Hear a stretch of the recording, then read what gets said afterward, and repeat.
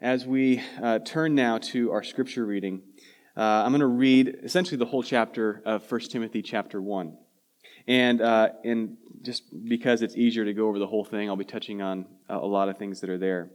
And so here is 1 Timothy chapter 1. Paul, an apostle of Christ Jesus, by command of God our Savior, and of Christ Jesus our hope.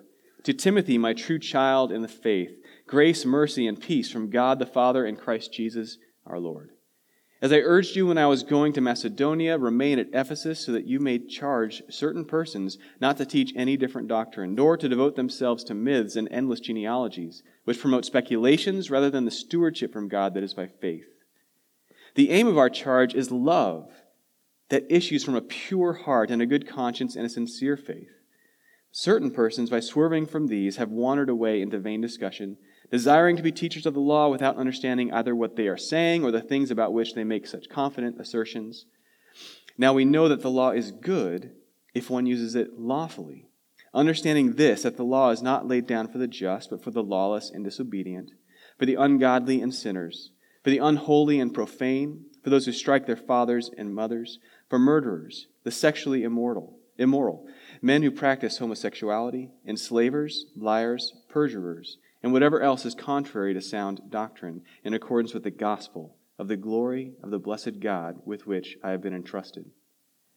I thank Him who's given me strength, Christ Jesus our Lord, because He judged me faithful, appointing me to a service, though formerly I was a blasphemer, persecutor, an insolent opponent, but I received mercy because I had acted ignorantly in unbelief, and the grace of our Lord overflowed for me with the faith and love that are in Christ Jesus. The saying is trustworthy and deserving of full acceptance, that Christ Jesus came into the world to save sinners, of whom I am the foremost.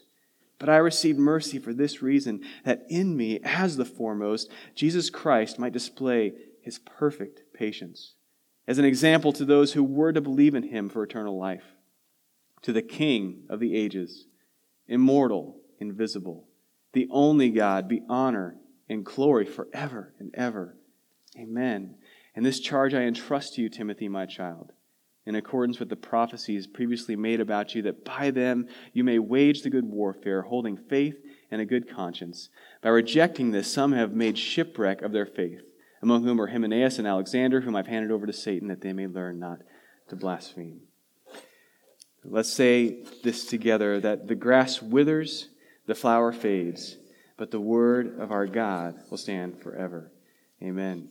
Now, again, as we jump back into this passage, this book is written. It's a letter written from the Apostle Paul, one of the more famous figures in Christianity, from the Apostle Paul to his disciple, Timothy. Timothy may have even been led to faith in Christ by the Apostle Paul. The Apostle Paul started the church that Timothy is now the pastor of, the church in Ephesus. Paul started this church and then set Timothy in charge of it as he went on to go start other churches. That's a lot of what Paul did. And as it's very possible as well that Paul is writing this to Timothy from a prison cell. And so these are the things that Paul cares about the most. And so he is telling Paul is telling Timothy, all kinds of things about how to organize organize the church and how it should be centered, around what it should be centered. He feels it's important for Timothy to cultivate this gospel-centered culture, a community centered around truth, and that Timothy should be diligent to keep other opposing teachings away. And it's because those teachings aren't just distracting, but because of the nature of the gospel, that the gospel is supposed to be the biggest truth. Jesus is supposed to be our biggest love. And so any teaching that distracts from that actually cuts at the gospel. Paul's saying, look, be really careful how you do this. Paul is kind of between the lines. We see that Paul's saying that we as people naturally center ourselves around truth. We naturally shape our lives based on truth. We may not realize it. We may not be aware of those things very much, but that's why when you hear something new, a truth that you weren't expecting to be true, it can be so difficult to take in, because there are truths, things that we know to be true that we already live by and may not even realize it. But Paul's saying, look, the gospel is a truth that transforms everything about your life. And it's a good truth. And it's a wonderful transformation that takes place. But it's all the more important to protect that and build a community off that. So, now, in this, it's a kind of truth, that's centered around Jesus Christ. Paul, a number of times, mentions his name. Mentions Jesus, the fact that he is Christ or Messiah or Savior. And as we look at Jesus in his life, I mentioned this at the beginning, if you flip through the pages of any gospel and just kind of see what did Jesus do? What kinds of things did he talk about? Who did he interact with? Who did he fight with? Who is he kind with? Right? And you find that Jesus loved to spend time with sinners. He loved to spend time with the outcast. He loved to spend time with those who were broken, with those who were sick. He loved them. He did also spend time with people who were like really, really religious and really, really considered themselves really good. But most of the time when he interacted with them, he had some words for them that try to help them know that they weren't as awesome as they thought they were. and so he wanted to lift up the broken and help those who felt that they were pretty good to have profound humility. And this is one way, a huge way, that Jesus just made life beautiful and people beautiful around him. But loving sinners, loving broken, loving the outcast, this is how the church is supposed to live and love. This is what the core of what Paul is telling to Timothy. That this truth about Jesus, the truth about the gospel, that these things, how Jesus lived in loving sinners and spending time with sinners, in accepting the outcast, in trying to mend the broken, that these are the truths that we center ourselves around as a church. And so as we look at this, there's this great quote by Martin Luther. He's an old, dead theologian from Germany. A guy who was a monk that started reading the scriptures in depth and at length. And he found that there were things in here that disagreed with what his superiors at the time were telling him was true, and a whole reformation came out of that. He was far from perfect, but he also knew where his perfection came from, that it was from Jesus himself. But he had this great thing that he said, Martin Luther did, and he said this, that the Word of God, that the Bible has... where to go here? The Bible speaks to me. It has feet, it runs after me. It has hands, it lays hold of me. The Bible is alive, it speaks to me. It has feet, it runs after me. It has hands, it lays hold of me. And I'll repeat that another couple times later on. And I want to look, I think that's a really good lens through which we can see this passage, that we're going to see how Jesus leads his church. Jesus is the center of his church. Through the Scripture, as the Scripture speaks to us, the Scripture runs after us and lays hold of us. That it speaks to us, runs after us, lays hold of us. So first, Jesus, through the Scripture, speaks to me. Speaks to me. Scripture teaches us primarily who God is and how we're supposed to live. Right? That's the core of Scripture. That's how you summarize it, I guess. Who is God and how are we supposed to live? The Bible digs into that. And within that, probably the most central message the Bible gives us from God is, I love you, and my grace is more than you need.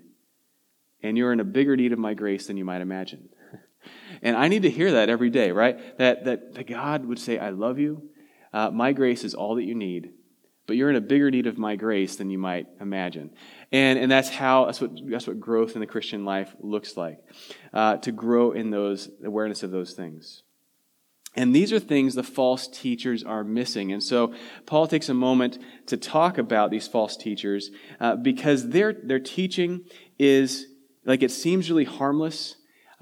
Maybe it might go to an extreme, and in other cases be more obviously harmful. but there's also a sense of subtlety. And these false teachers are moving away from these core truths that God loves us, His grace is more than enough for us, but we also need His grace more than we may imagine. And they swerve away into other things, and other things that are peripheral, and they seem wonderful. Whether it be talking about, hey, when is the world going to end? Or what is the perfect way? There are 100 different ways that we can go outside of Scripture, and make it the main thing. What is the only best Christian way to raise your children, to school your children? What is the best Christian policy on the ounces of alcohol you can have without losing your Christianity? Like what? I mean, there are all kinds of little discussions we can have. How nice of a home can you have, right? Or how should you make this decision on vacation time, or on this, or should you be involved in this other, in your neighbor's life? Your neighbor's inviting you. Should you to be involved in their life? Should you steer clear of it? Should you jump into it? There are all kinds of things that can become central that aren't central. But as we focus on what is central, everything peripheral begins to make more sense. But when we focus on what is peripheral, we lose sight on what is central. Now, the Bible is a guide, but if you actually read it and allow it to guide you, you're going to find that it reveals things in your life and in your heart that need to change. That makes sense, right? The Bible's a guide. You want to look to it to know how to better live, but it only makes sense that as you really look into it, that it's going to show you areas in your life that need to change. And the apostle talks about these false teachers and talks about how they swerve from what's central. And then he says this: we know that the law is good if one uses it lawfully. Okay, so how are we supposed to use God's word? At this point, by the way, the law is the Bible. The New Testament, part of the Bible that we know, is still being written. It hasn't been printed in a book altogether like we have. And so when they talk about the law, they're talking about all the message of God that He has given to His people thus far. And so we're talking about really the Old Testament, but it's the Bible at this point. But how do you use this correctly? Understanding this, he says, that the law is not laid down for the just, but for the lawless and disobedient, the ungodly and sinners. And then Paul brackets that at the end, a few verses later, by making this point. And I think he makes it for a reason. He says, the saying is trustworthy and deserving of full acceptance, that Christ Jesus came into the world to save sinners, of whom I am the foremost, of whom I am the worst. He says, but I received mercy that Jesus might display His patience in me, right? As an example. If Paul can be saved, that bad of a sinner, then anyone can. And so what we see, Paul is telling Timothy that if we use the Bible correctly, you'll hear it speaking to you the core truth that, again, I love you, and my grace is more than enough for you, but you need my grace more than you realize. The Bible will expose areas in our lives that need to change. It'll expose our sin and what we need to be forgiven of. The Bible actually has no power to change our behavior, but it can tell us how to live and show us how we're falling short in that. Just like a map. Even a map, if you're looking at the Bible just as a guide, maybe you think, hey, the Bible really shouldn't change my life, but I might look at it as a guide every now and then. Well, let's say I'm lost in the woods, and I pull out a map, and I don't have a compass or anything, I just have the map. And if I have that map, that isn't actually going to get me to where I want to go, is it? It might show me where I am, and if I have a compass, I can figure out where I am on the map, but it's not going to transport me to where I want to go.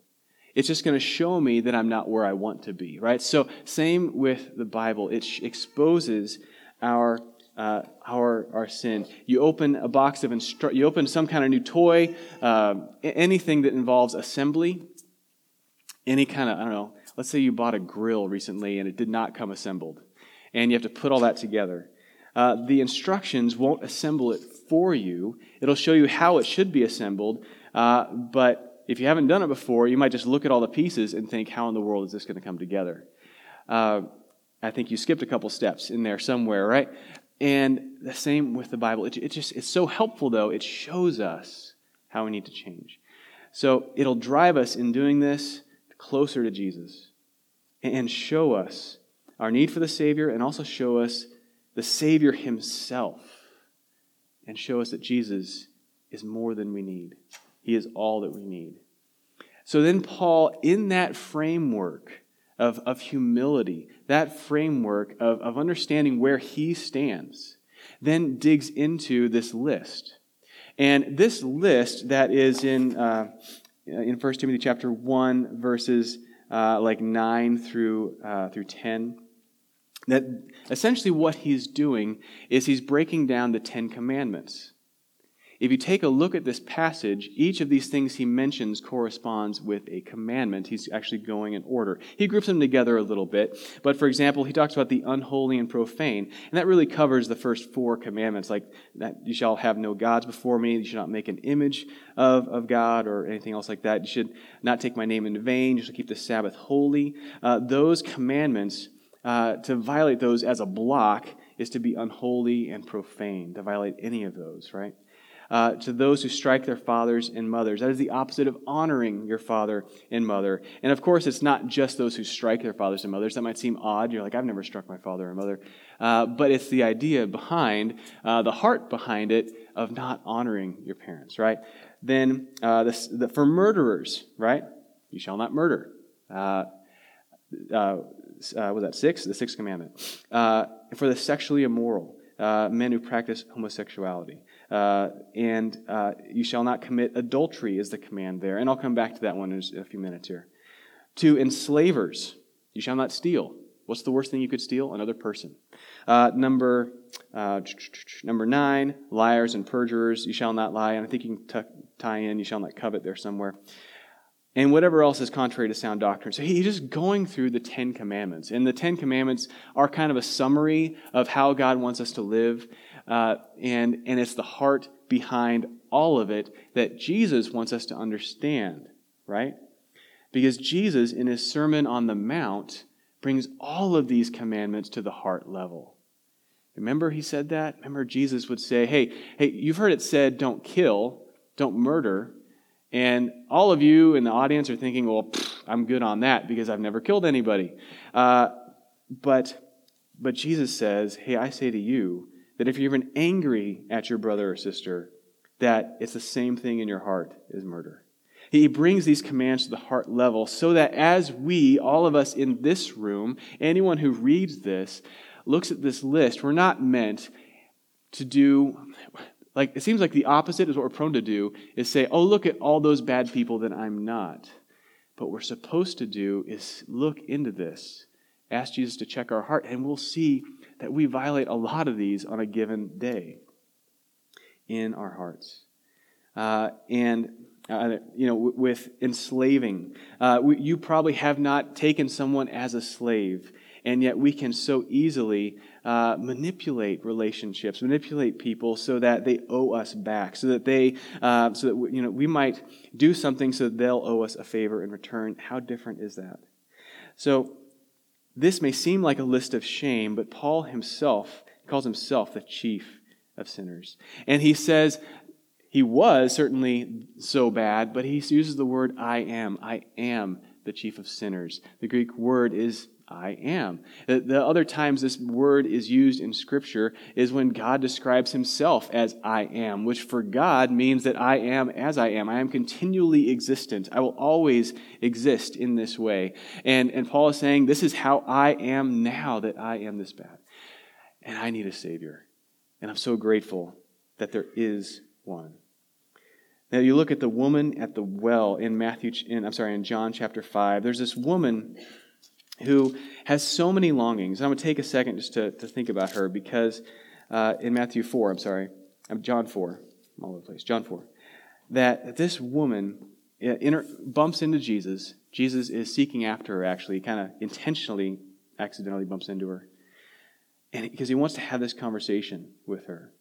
Because she is thirsty for so many things. She's longing for love. She's longing for acceptance. She's longing for dignity. She's longing for all kinds of things. And Jesus is saying, look, I am the answer. I am what you want and what you long for in this. And as we look at Scripture, it should show us that we're longing for things that the world is just not going to give us. And as we read Scripture, it'll point us to the living water, to Jesus, who can satisfy us. So let me go back to that passage that I can't possibly, that line that I couldn't possibly completely ignore, for men who practice homosexuality, because I know this is a really controversial thing, and this is probably, for a lot of reasons, a lot of pastors just don't want to talk about this at all.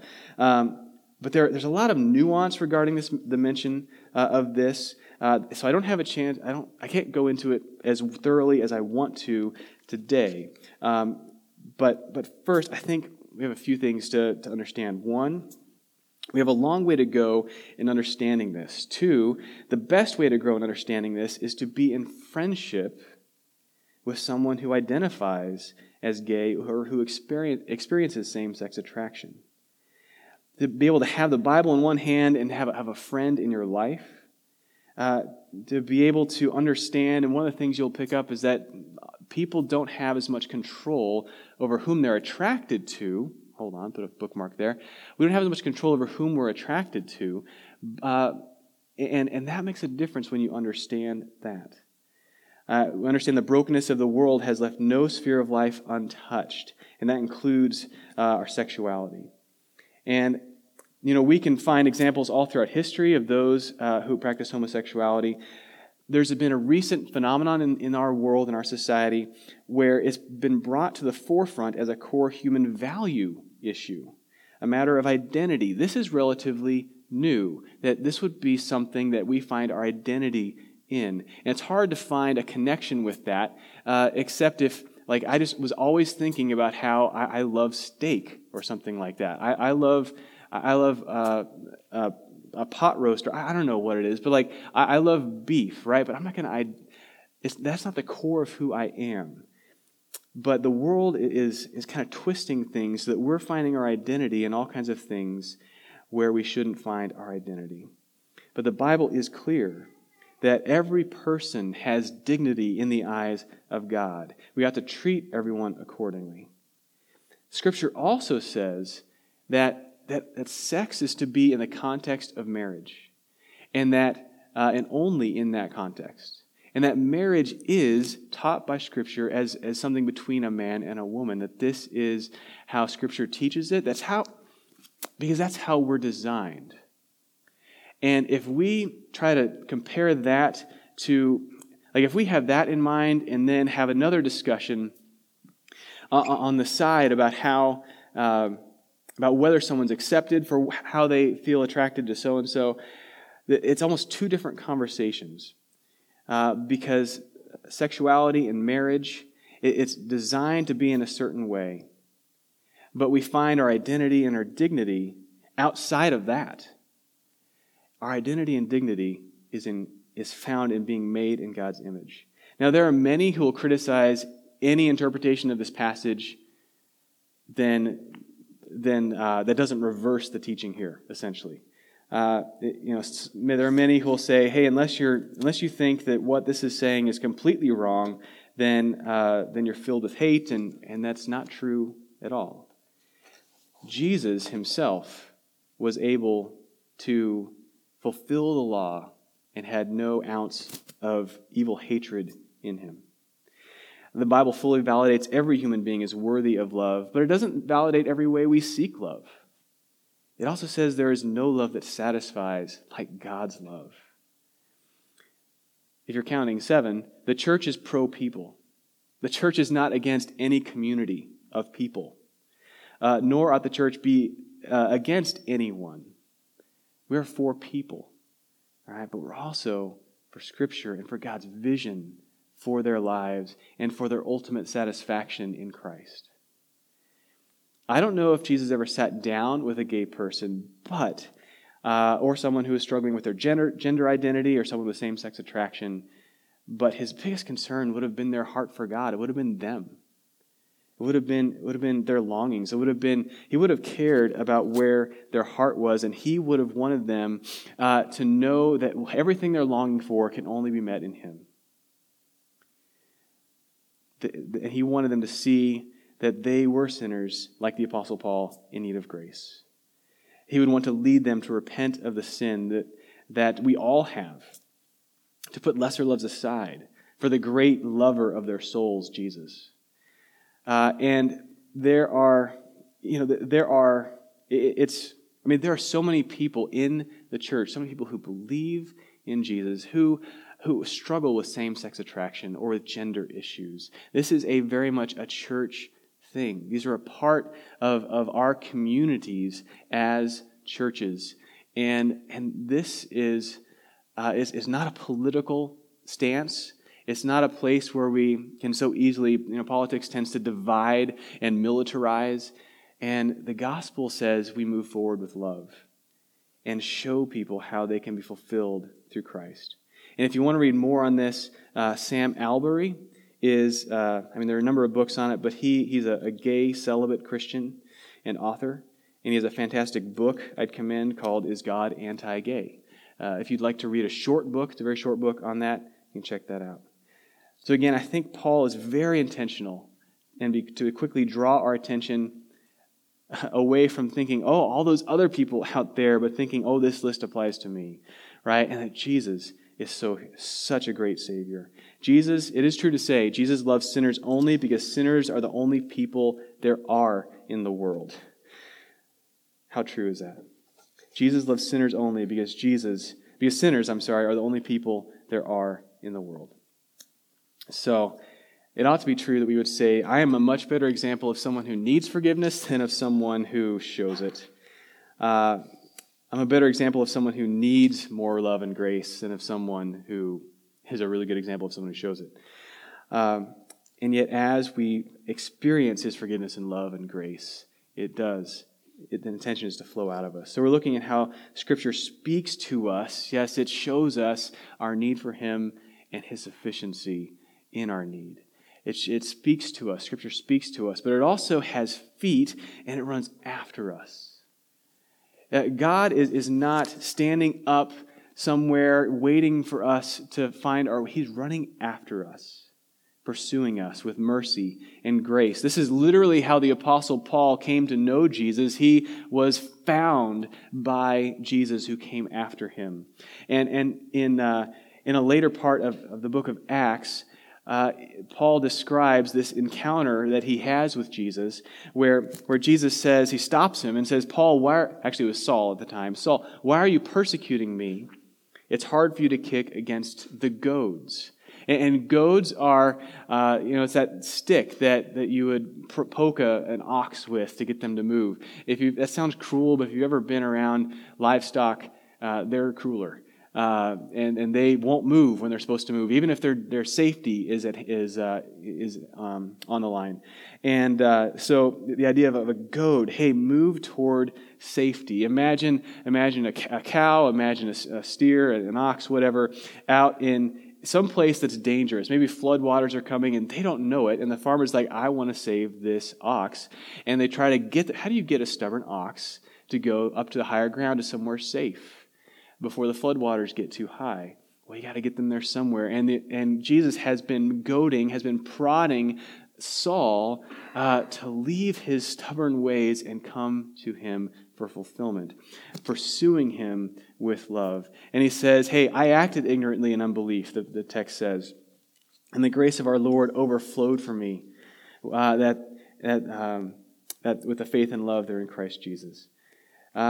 So Jesus did run after the outcast. He ran after the Apostle Paul. What is your heart being prodded this morning? I'll just stop and say for a second. Is God prodding your heart this morning? Is there something you need to change? Is there something for which you need to maybe repent that God's been trying to tell you? Because here's the great thing. Whenever you repent of one thing, what God has to give you is so much better. It's always so much better. And so we need to be pursued because we often don't believe that we need Jesus. It's not uncommon for us to experience a discrepancy between how we see ourselves and how others see ourselves. Henry Wadsworth Longfellow published a novel in 1849 called Kavanaugh that included this statement. He says, we judge ourselves by what we feel capable of doing, while others judge us by what we have already done. And I think how much more so is that true with God? Like, I judge myself by what I'm capable of doing and how good I'm pretty sure I would be on my best day. And yet the truth that anyone could see, if there were surveillance cameras around us all the time, is what we do doesn't even match up with our standard for ourselves, right? And we need to be pursued because we don't often believe we need Jesus. Second, we need to be pursued because we do tend to run away, even when we know we need him.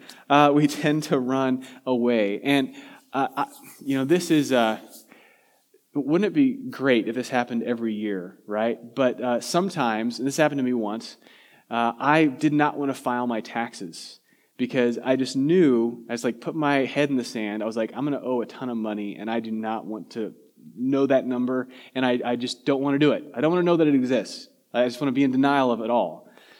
And finally, add it all up, I actually had a guy who does it, and he's like, you actually get something back this year. And I was like, what? I could have used that 2 months ago. What was I doing? Why was I delaying so much? There was something in store for me. It wouldn't be great if that happened every year, right? It doesn't, does it? But it's kind of like that. We resist coming to Jesus. We resist coming to him. But Jesus, through the Scripture, he pursues us. And it's actually when we receive that grace that we learn our lesson the best. That we learn our lesson the best. And he does pursue us. There's nowhere we can hide from him. Psalm 139 has this beautiful poetic description. Where shall I go from your spirit? Where shall I flee from your presence? Or the Hebrew word also means from your face. If I ascend to heaven, you are there. If I make my bed in Sheol, you are there. If I take the wings of the morning and dwell in the uttermost parts of the sea, even there your hand shall lead me. And this is so comforting. Your right hand shall hold me fast. So indeed, the darkness will cover me, and the light about me will be night. But the darkness is not dark to you. The night is bright as the day. Darkness is like light for you. And so not only does it pursue us, but he holds us. Not only does Jesus through the Scripture speak to us, not only does he run after us, but he lays hold of us. That the Bible is alive, it speaks to me, it has feet, it runs after me, it has hands, it lays hold of me. So third, it lays hold of me. Jesus seizes us lovingly. The best picture I have is of a child about to run out into the street. There's a ball that's trickling out into the street, and the child is running out after it because that ball is the most important thing to that child at that moment. And the parent lovingly comes and swoops and grabs them and saves them from running out there. The child's first thought is, my ball! I want that thing. But the loving parent holds on to us when it's important and won't let us go. And Paul talks about this as something that helps us to fight. That this is something about who God is, that he is the ultimate parent, the King of the ages, immortal, invisible, the only God, the only one worthy of honor and glory forever and ever. And he holds on to us and won't let us go. And this is so valuable as Paul is entrusting this charge to Timothy, so that Timothy, he's going to have to fight to hold on to these things to be true. He's going to have to fight to be reminded of how all these things are true. It's going to be a struggle in a world that tells him so many other things are valuable. It's going to be a struggle to hold tight to these truths. And it is, we need to be held, and we need to be reminded of God's love for us while we are. We need to be reminded of what he's done for us. And so this kind of rounds it out here. That we can often even wander away, and we need to be held. It can be good and actually a freeing thing to be held by God in his will. It sounds to some like something, I don't want to do that. But there are ways we can be enslaved, if you will, to our own independence. There are ways that going our own way can turn out poorly for us. I don't know her name, I didn't write it down, but there was a hiker a few days ago, last week sometime, she was lost she went on a hike alone somewhere in Hawaii. And on this hike, got lost off the trail, and I think was missing for 2 weeks or something like that. The police did their search, did a very thorough search, could not find her. I think there was like a GoFundMe page or something. There's a private firm that went out and finally found her. But of course she didn't intend to get lost, but at the same time, she knew that it was her own independence, her own desire, her own wanting to go alone that led to this problem. And it was actually great. I think yesterday it was on TV that she apologized publicly for being so reckless, because she recognized that she got lost because she was being reckless. We can become enslaved by our own independence, and we need to be reminded of our freedom in the strength of the Father, in being in His embrace.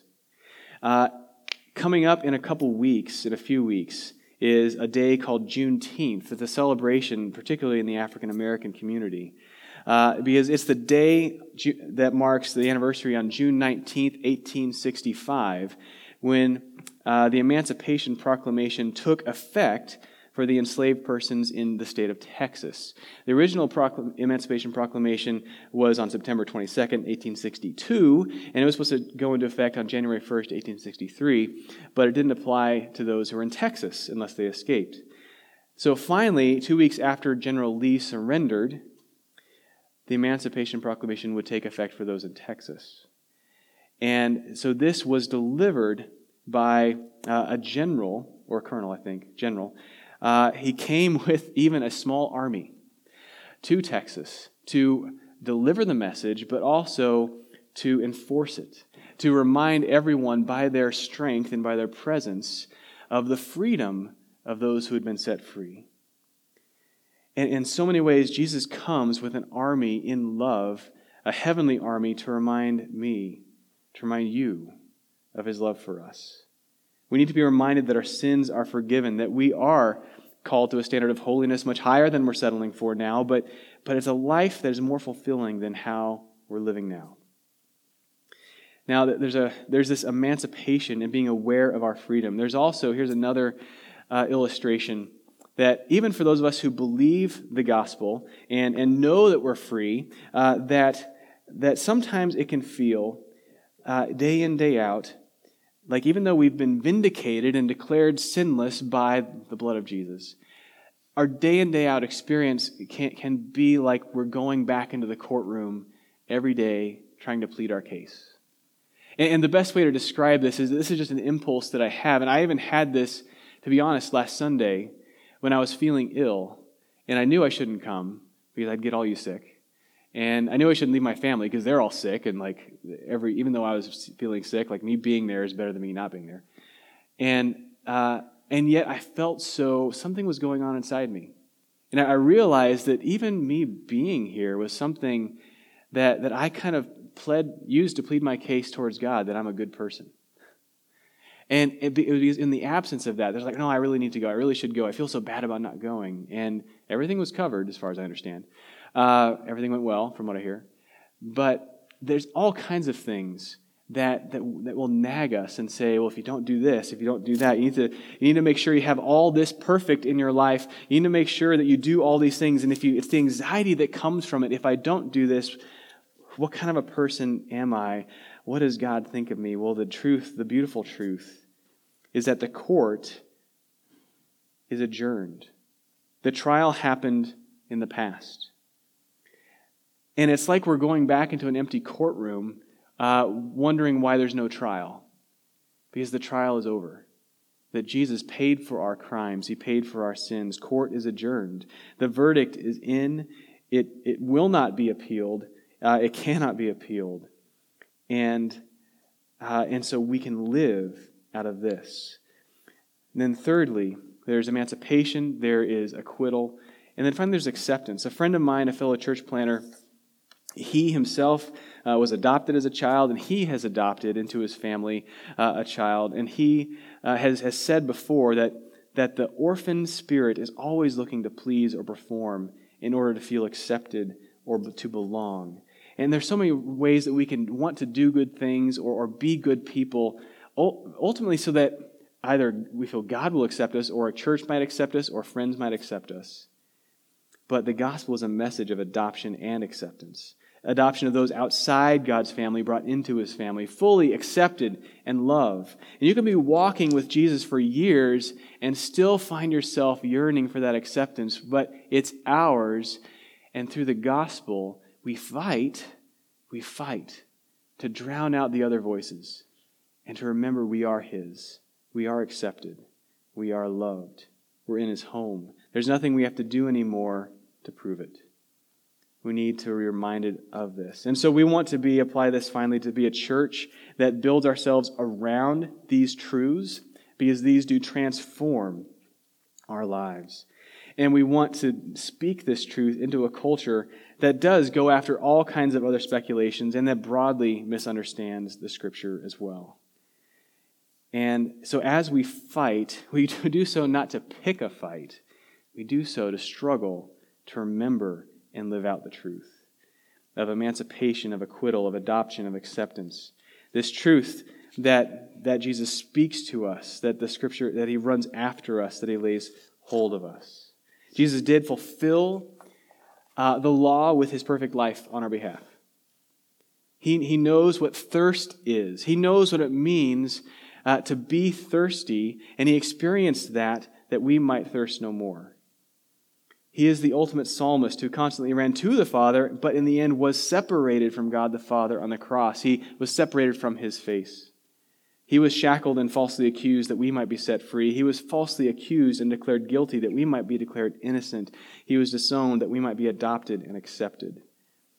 Because when Jesus hung on the cross, the Father turned his face away for a moment, because our sin, he could not bear the sight of it. Jesus went to his death that we might live and love and fight to remember our emancipation, even from ourselves, our acquittal of our crimes and sins, our acceptance in the Father's heart. Let's pray. Heavenly Father, we pray that these things you would help us indeed to remember. We pray that you would bless us to love our neighbor and to know your love for us. That you would bless us to not see ourselves more highly than we ought, but to consider others more important than ourselves. Father, that you would indeed work through us a deference towards you in all things. And we pray that you would do these things so that as cultural trends rise and fall, as movements come and go, as all kinds of things may change, that we might know that we are secure in you, who does not change. You are like a rock. Father, we ask that you be glorified through us and in us. And fill our hearts, Father, with joy and an awareness of your profound love for us. In Jesus' name we pray. Amen.